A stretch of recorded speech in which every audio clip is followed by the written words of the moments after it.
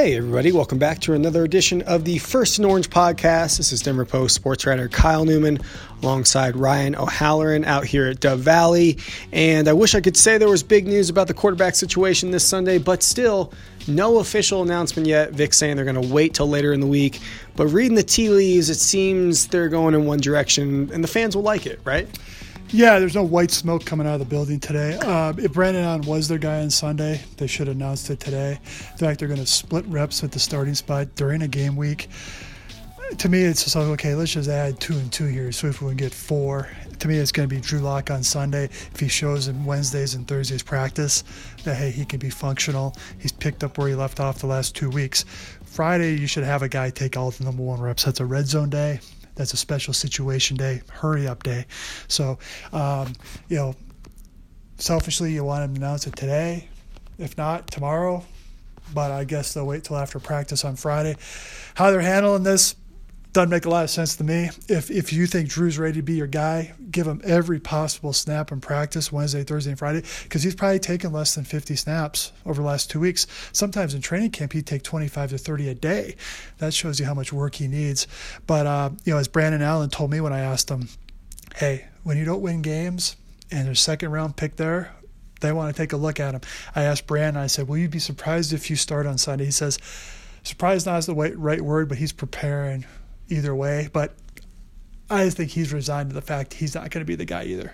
Yeah, I'm a little surprised myself as to why Vic and co are being so cryptic about it. Like you said, Brandon Allen 1 and 2 as a starter. He's flashed some good moments, but also last week the offense, that was about as ugly as it can get. Why not play lock now and just tell everybody? Yeah, and if it was Brandon Allen or Brett Rippon on Sunday, you probably stick with Allen because he's played a little bit. But, you want to start the process to lock. And, I asked Brandon, I said, when you watch the tape, was it as bad as it felt? He says it was not good. It was a perfect disaster, which was a great way to put it on offense. So you maybe take into consideration it's a home game. Maybe you have Drew Lock, maybe a little bit more of a soft landing against a 4-7 Charger team that still has Joey Bosa, that may have Derwin James coming back. So I thought all along it would be activated a number 2 for a week, then the starter. But I think they just saw so little from the offense against Buffalo. They're trying to get a little bit of a spark here. And I think what also helps them, and I asked Connor McGovern this, they basically are running the same game plan. It's not like they have 2 different offenses where they're going to be practicing 2 different plans. They sort of do the same stuff. That makes the situation manageable.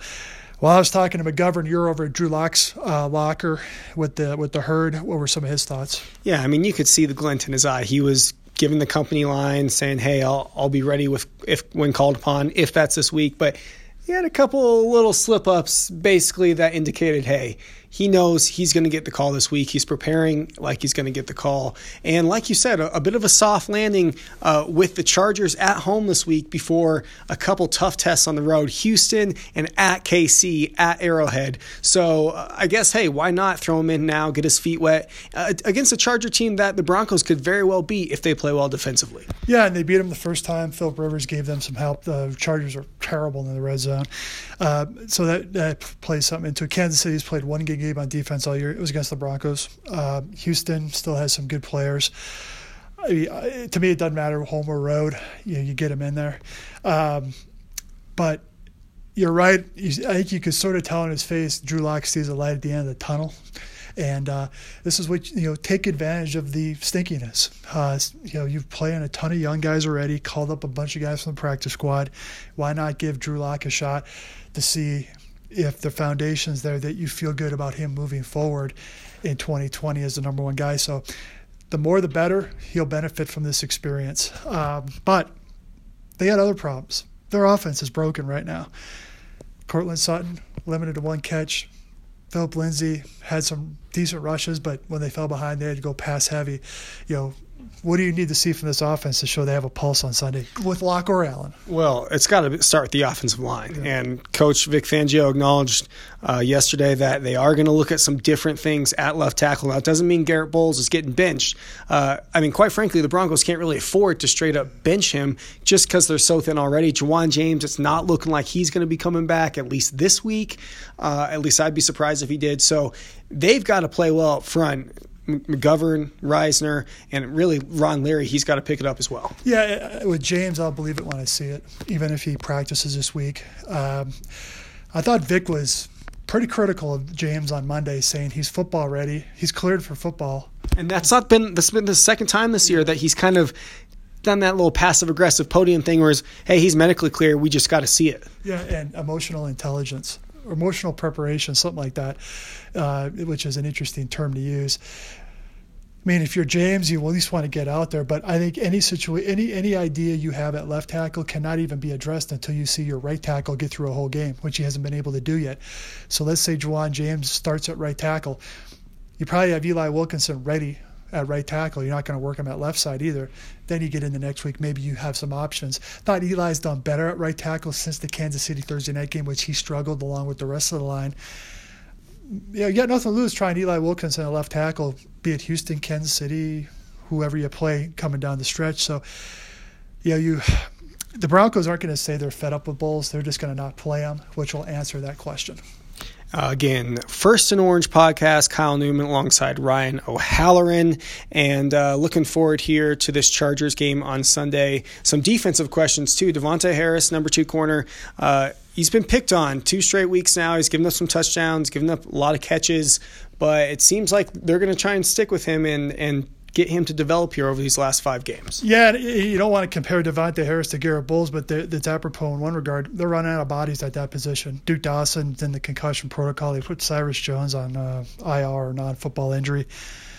So Devontae's benefiting the fact that, somewhat by default, he's going to keep that job. Isaac Yiadom, he's not really playing a lot on defense. And, one thing to keep an eye on, maybe Will Parks back in that nickel role, move Chris Harris inside or follow him around Keenan Allen. So big chance for Will Parks.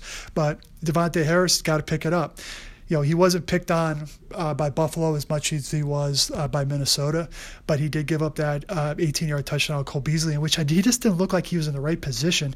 It's like he was selling out on a corner when it's coming from a slot, and Cole Beasley is a master post shallow cross guy. So right over the top. Yeah, so I'm not like, okay, is that, did he just not take the coaching? It didn't look like he was expecting safety help. So those things add up, but I think these last couple of games are important for Harris. Hey, let's talk about the other cornerback position too. Chris Harris Jr., specifically his matchup with Keenan Allen this week. And, of course, he shut him down earlier in the season in San Diego. But Keenan Allen had some choice words after that saying, Chris Harris can't hold my jock strap, blah, blah, blah. And then he doubled down on those comments the next week. So I'm anticipating a festive battle between those two. Huh? Yeah, it came out of nowhere because Keenan Allen was basically shut down in that game. He had his fewest receiving yards in quite a while. 4 catches for 19 or something. He wasn't a factor, and Chris was traveling with him throughout that game. So I'm sure there'll be some chirping. If I'm Keenan Allen, my team's 4-7. I don't really have a leg to stand on either. I concentrate on the game. And that's what Chris Harris said on Tuesday. Hey, I'm sure he'll be talking, but I'm concentrating on this game. Probably the right approach to take for a veteran. Again, folks, denverpost.com/Broncos for continued coverage of the team this week and throughout the rest of the season as we cover Drew Lock and this Broncos squad. Broncos-Chargers Sunday at Mile High. Appreciate you listening in to the podcast. Till next time, folks, take it easy.